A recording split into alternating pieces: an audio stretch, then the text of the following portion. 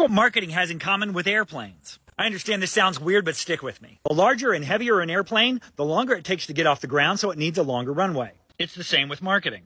The longer you delay the ask, the bigger the ask you can make. Think about your past buying experiences. You probably didn't say yes right away. But once you felt comfortable with the value, you had no problem exchanging your money for the expected outcome. Here's another way to explain this philosophy. You want to share your free ideas quickly and widely.